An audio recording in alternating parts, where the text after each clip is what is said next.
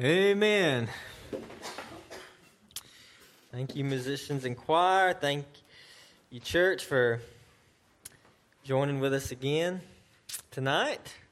So, this is going to be our last sermon through our evening series on evangelism. And so hopefully this has been helpful and encouraging to you, and part of the reason I've done it this way is to kind of just encourage you and myself along the way, and in anticipation for the outreach this coming Saturday at 10 o'clock. So let me urge you to come Saturday morning and just see what the Lord's going to do as we reach out in Jesus' name. And hopefully you picked up some tips and tools, and if nothing else, just confidence in the Lord, that when we pray and when we step out in faith, He acts. So it's not dependent on us, but it's dependent on Him and His power. So tonight, I'm just going to talk about the evangelistic lifestyle. So how can we take what we have learned and maybe just try to forge it, not just something we do occasionally, but as a way of life. So that's what I want to talk about tonight. And as we begin, let's pray together. Lord,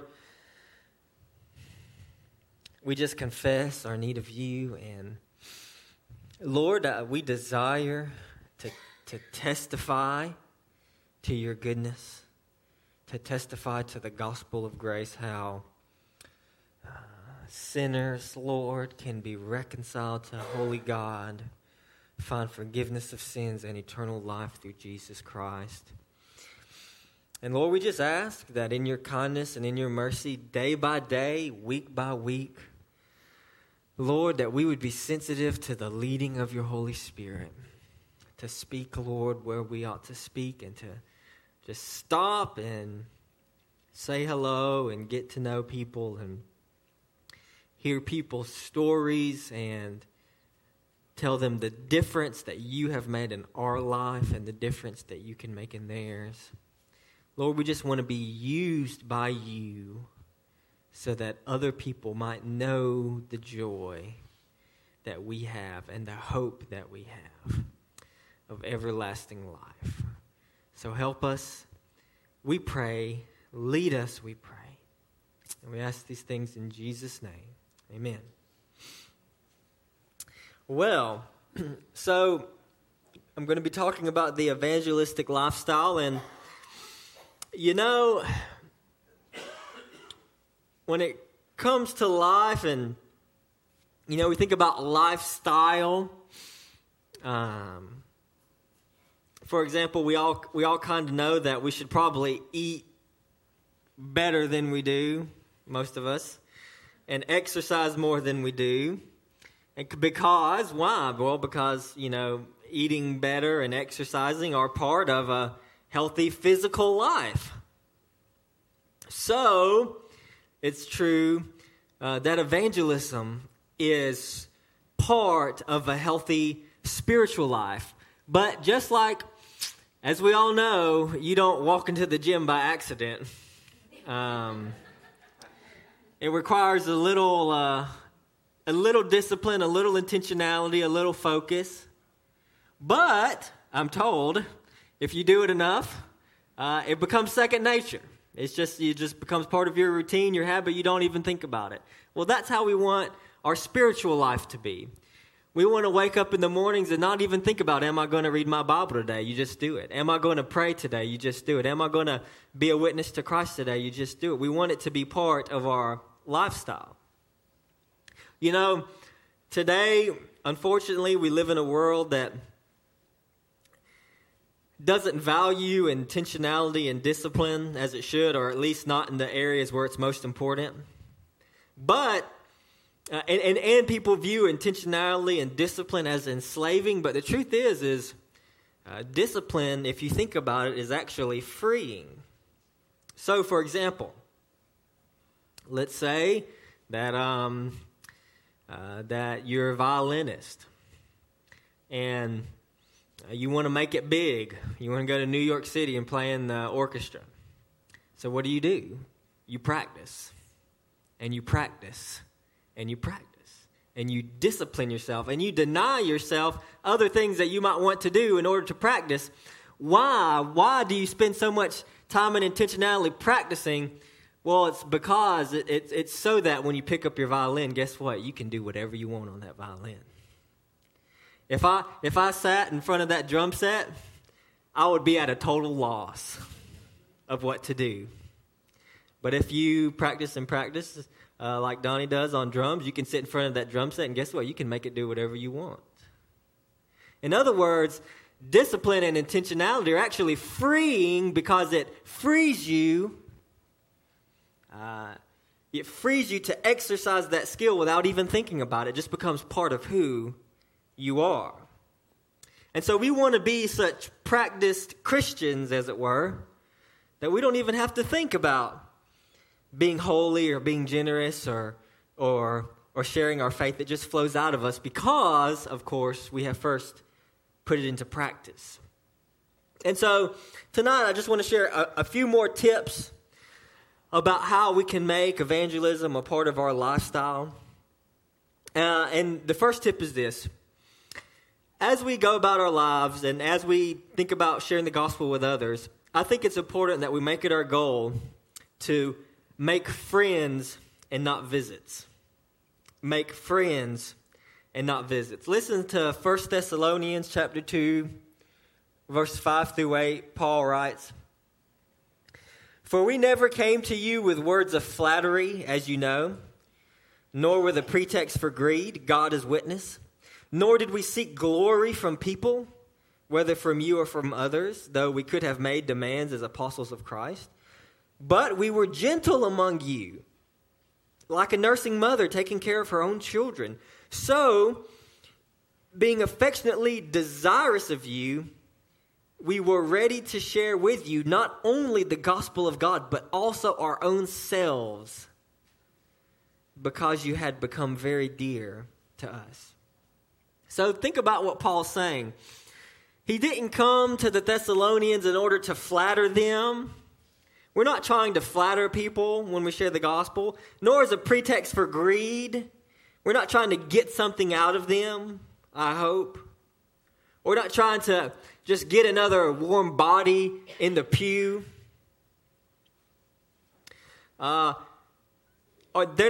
Paul said we didn't seek glory from people. He's not just out there trying to be known as a great apostle because he got so many converts, so many notches in his evangelistic belt, so to speak. Rather, Paul came to share the gospel with the Thessalonians, but not only the gospel, but he says, we were ready to share with you not only the gospel of God, but our own selves, because you have become very dear to us.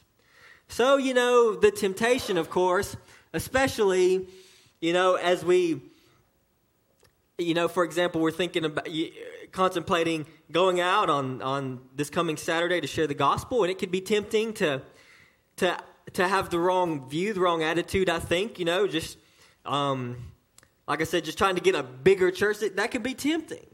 We have to remember, though, we have to intentionally go with the mindset to make friends and not visits. The people outside these walls that we're going to talk to, they're people with eternal souls that need the gospel of grace. And we're going to have the opportunity to kind of step out in faith, knock on doors, and maybe they'll give us some time. And we can love them in the Lord Jesus Christ. Then we can seek to get to know them, and insofar as they're willing to talk to us, we can try to get to know their story, and we can tell them our stories. And Lord willing, we can see lives changed by the power of the gospel and the Holy Spirit. It's not complicated. We don't have to overthink it. You just got to love people. And one method that Alvin Reed shares in his book, just kind of another tool in your tool bag, so to speak.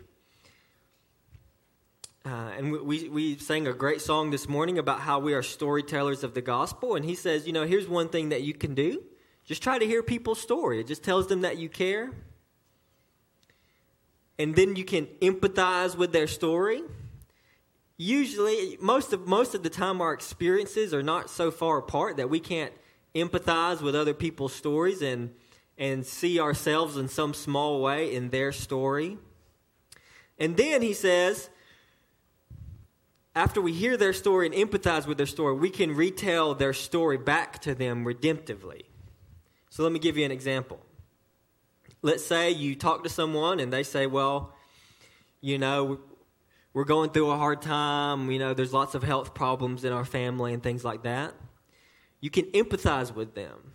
You can pray for them. You can show your concern for them. You can share about a difficult season in your life when someone in your family struggled with health problems. And then you could retell their story redemptively. That is, you can just tell them, in this circumstance, in this situations, with all the difficulty you're going through, with the Lord Jesus Christ in your life, He can redeem this. He can use this. He can strengthen you. He can teach you to know Him through this circumstance, through this difficulty. You can retell their story back to them in a redemptive way to show them how God can and is indeed using their story to point them to Himself. And so, make friends and not visits. And so that's just true in all of life, not just this Saturday, but as we out and about in life, take time and try to get to know people.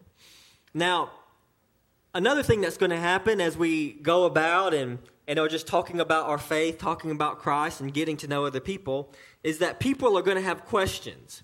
And we haven't talked about this much, and maybe, at some point, Lord willing, I'll do a series on some apologetics, and that is some answers to questions that people have about things. But here's the thing when you encounter questions. Because people sometimes will ask you hard questions. The hardest questions to answer are usually very personal questions about, why did God allow this to happen to me and things like that. Try to answer the questions as best as you can. If you don't know, don't make something up. Just say, I'll get back with you. All right? And get back to them when you say that. Most questions that people have are really not the real reason for their unbelief. You're not going, let's say you've read all the books and you're a sharp Christian apologist. Well, giving somebody a philosophical smackdown isn't going to win them to Christ. And so, look, you just got to love them and answer their questions as best you can. And again, like I said, most of the time, most of the time, and not all the time, but most of the time, the questions they have are not the real reason for unbelief. Stephen Hawking this week passed away. A brilliant scientist, made incredible contributions. But of course, he had an entire different interpretation of the evidence that we have, and he was, pretty well known to be an atheist. Stephen Hawking one time said, "Religion is a fairy tale for people who are afraid of the dark."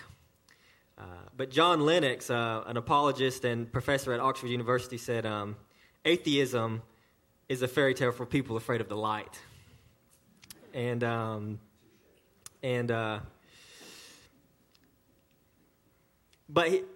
what does John Lennox mean by that? He means what John meant in John chapter 3 is that the reason why people don't come to the light is not because they don't have the light, it's because they love the darkness. But what we want to do is to present the light to people as best we can so that they can see its beauty. You see? We want to... The light is painful to people because it exposes your sin. The reason why people don't come to church is because they don't want their lives to change. But the thing is that they can't see because they're blinded by their sin, that their sin is destroying them. And so God, in calling out their sin, is not trying to hurt them, He's trying to help them, but they can't see it. And so what we got to do is try to display the light as beautifully as possible to them with our words and with our deeds.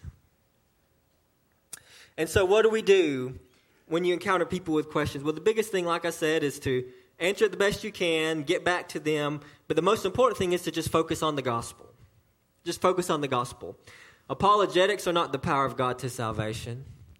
The gospel is the power of God for salvation to everyone who believes, the Jew first and also the Greek.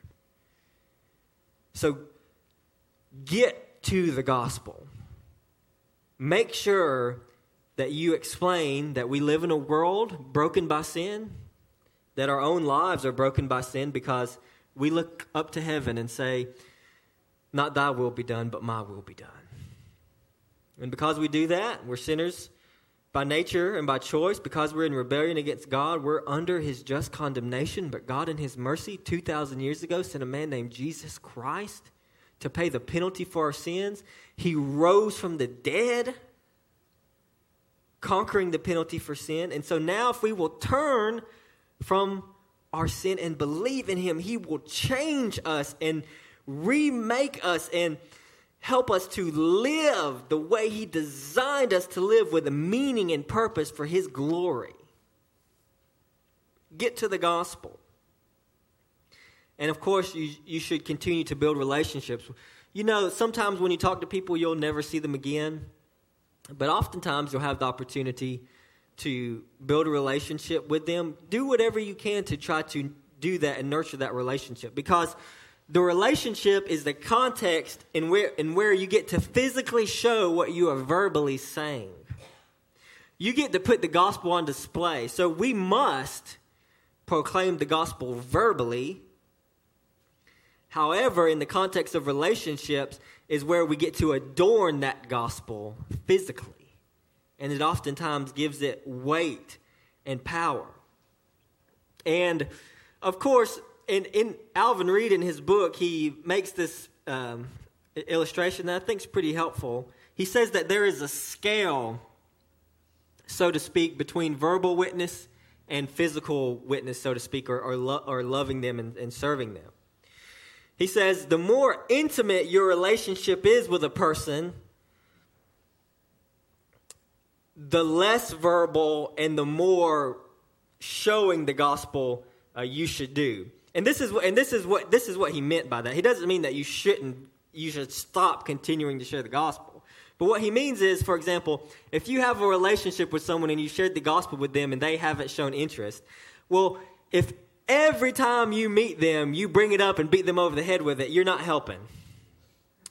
So there must be a scale, so to speak, to where the more intimate that relationship is, you're going to back off verbally some and show more physically. You're going to serve them more.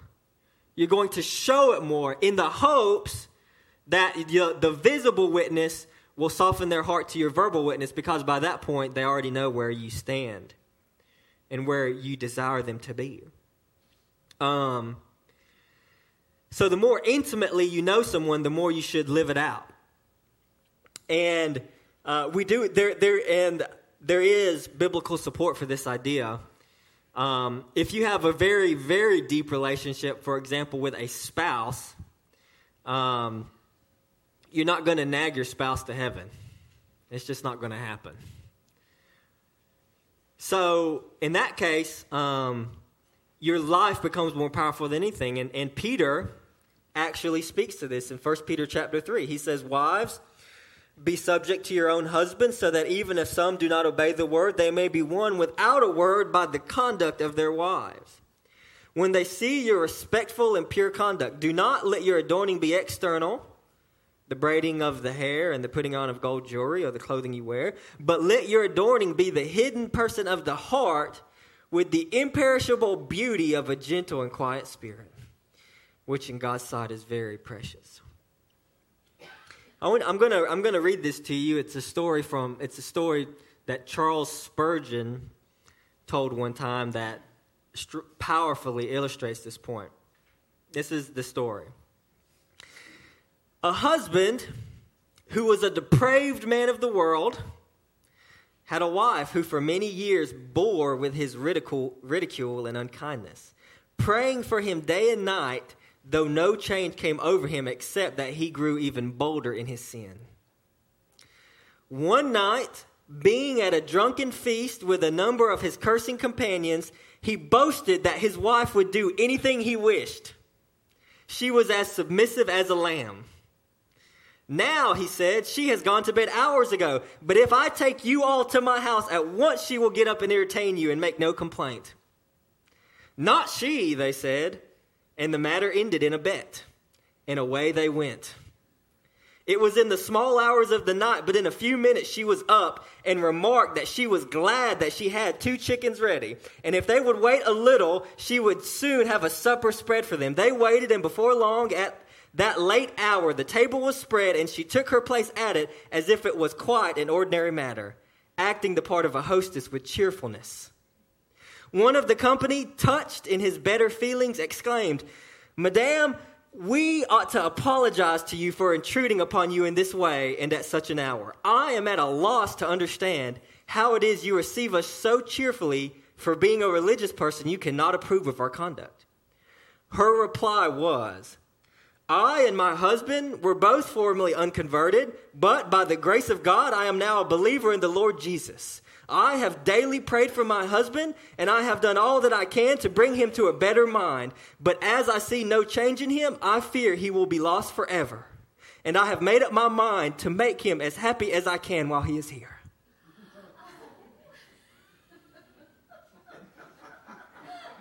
That's powerful.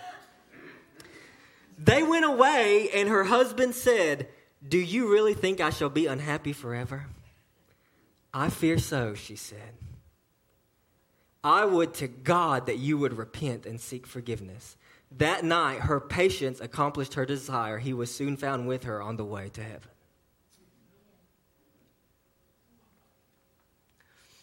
God's no fool.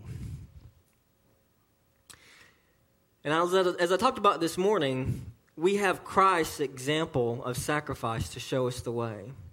Look, we live in a world today that basically says, it will read something like this and basically call it abuse. It basically call it ignorance. It basically call it, oppression. But look, Jesus willingly chose scorn, rejection, false accusation, false condemnation. Why? Because it redeemed the world. People aren't redeemed because you demand your rights. People are redeemed because we deny ourselves in love for others. Only the power of the cross can make you live like this. No human, you can't do what this woman did. Not without the Holy Spirit of God working in you, changing you, empowering you, so that by the love of Christ, the Bible says it is God's kindness that leads you to repentance. She won her husband because she loved him well. So, we make friends and not visits. We answer people's questions as best we have, but the most powerful thing that we have is our life of sacrifice and service to others. So how can we make this a part of our lifestyle? You go to the doctor, he scolds you and he gives you a plan and says you need to do this, this, and this. You may or may not take his advice. Well, we need a plan. And in the book, Alvin Reed gives, he says that what you need to do is you need to find the intersection of your giftedness, calling, and satisfaction. That is what brings you the deepest satisfaction. Your giftedness, calling, and satisfaction. So your gifts, of course, would be your spiritual gifts, but they would also be more than that. They would be your talents, your skills, and abilities. Your callings would be the things that you are passionate about, or the certain arenas in which you feel like you can exercise your gifts. And the deepest satisfaction is that thing which brings you the deepest joy in life. And so, just to give you an example to illustrate what he's talking about, let's say that you get deep satisfaction in helping people. Specifically, you may be just helping people in various times of need. let's say that your gifts are kind of like discernment, and you're good at kind of, reading people and understanding how people are, and you feel a calling to serve the needy. Well, maybe you can be a counselor at the CLC because they need some more. And you can witness to people who are in need, who come for need, who are need some help, and you get to tell them about the good news of Jesus. That's an intersection of your gifts, your calling, and your passions. I'll give you another example. Let's say you really enjoy basketball, and you love working with young men, and you get deep satisfaction out of seeing people grow physically and spiritually strong. Well, then you could be a volunteer at the rec center and a basketball coach for kids. The point is you can find something that fits you. Does that make sense? You have passions, you have gifts, you have skills, you have talents, you have abilities, you have callings, you have things that bring you deep satisfaction. And so we just have to think and say, where do these things meet, and where is some place in the community where I can apply these things, and it's going to give you access to people who need Christ, who need the gospel. And that's it. That's your spot. That's your place.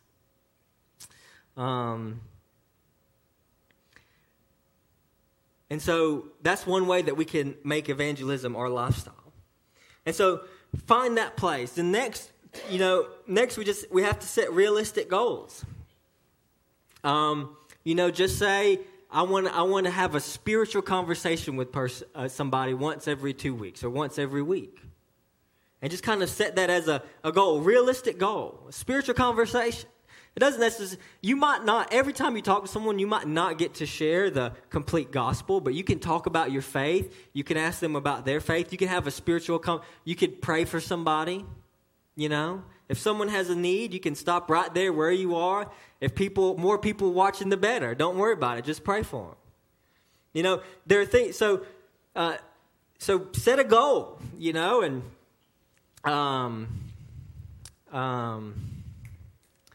what's his name? The evangelist D.L. Moody. He set a goal that he would share the gospel with at least one person every day. And there are stories about he'd lay down at bed at night and hadn't shared the gospel with anyone, so he'd get out of bed and go out and find somebody. So I'm not saying you have to do that, but I'm saying you set a goal and stick to it. And then next, assess that plan over time. And then finally, and most importantly, pray daily for your witness.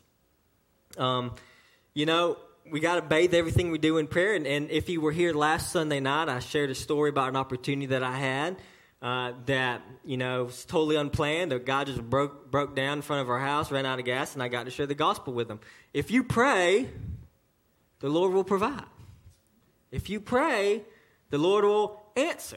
And so, we oftentimes, we just put too much pressure on ourselves, like we got to do. Look, just calm down and just pray. And God will take care of it. And He'll provide you opportunities, and He'll nudge you by the Holy Spirit, and you just take advantage of those things. And when you do, I know the Lord will give us conversations, and you'll walk away and you'll say, wow, that God orchestrated that. God, that person, oftentimes, it happens all the time. They'll say, man, I'm so glad you came and talked to me. I'm so glad you came and prayed for me. I'm so glad you... People are longing for that, for real conversation that matters. So much in life is superficial, so we have opportunity to talk about the most important thing that there is. And so hopefully this series has been helpful for you, and I just urge you this week to continue to pray for Saturday and continue to pray for people to invite to our Easter services. We still have the cards on the vestibule out there that you can easily hand to people. And let's see what the Lord does. I really feel like the Lord's going to work, and He's going to move, and we'll give Him the praise for it. So we're going to sing a song of invitation.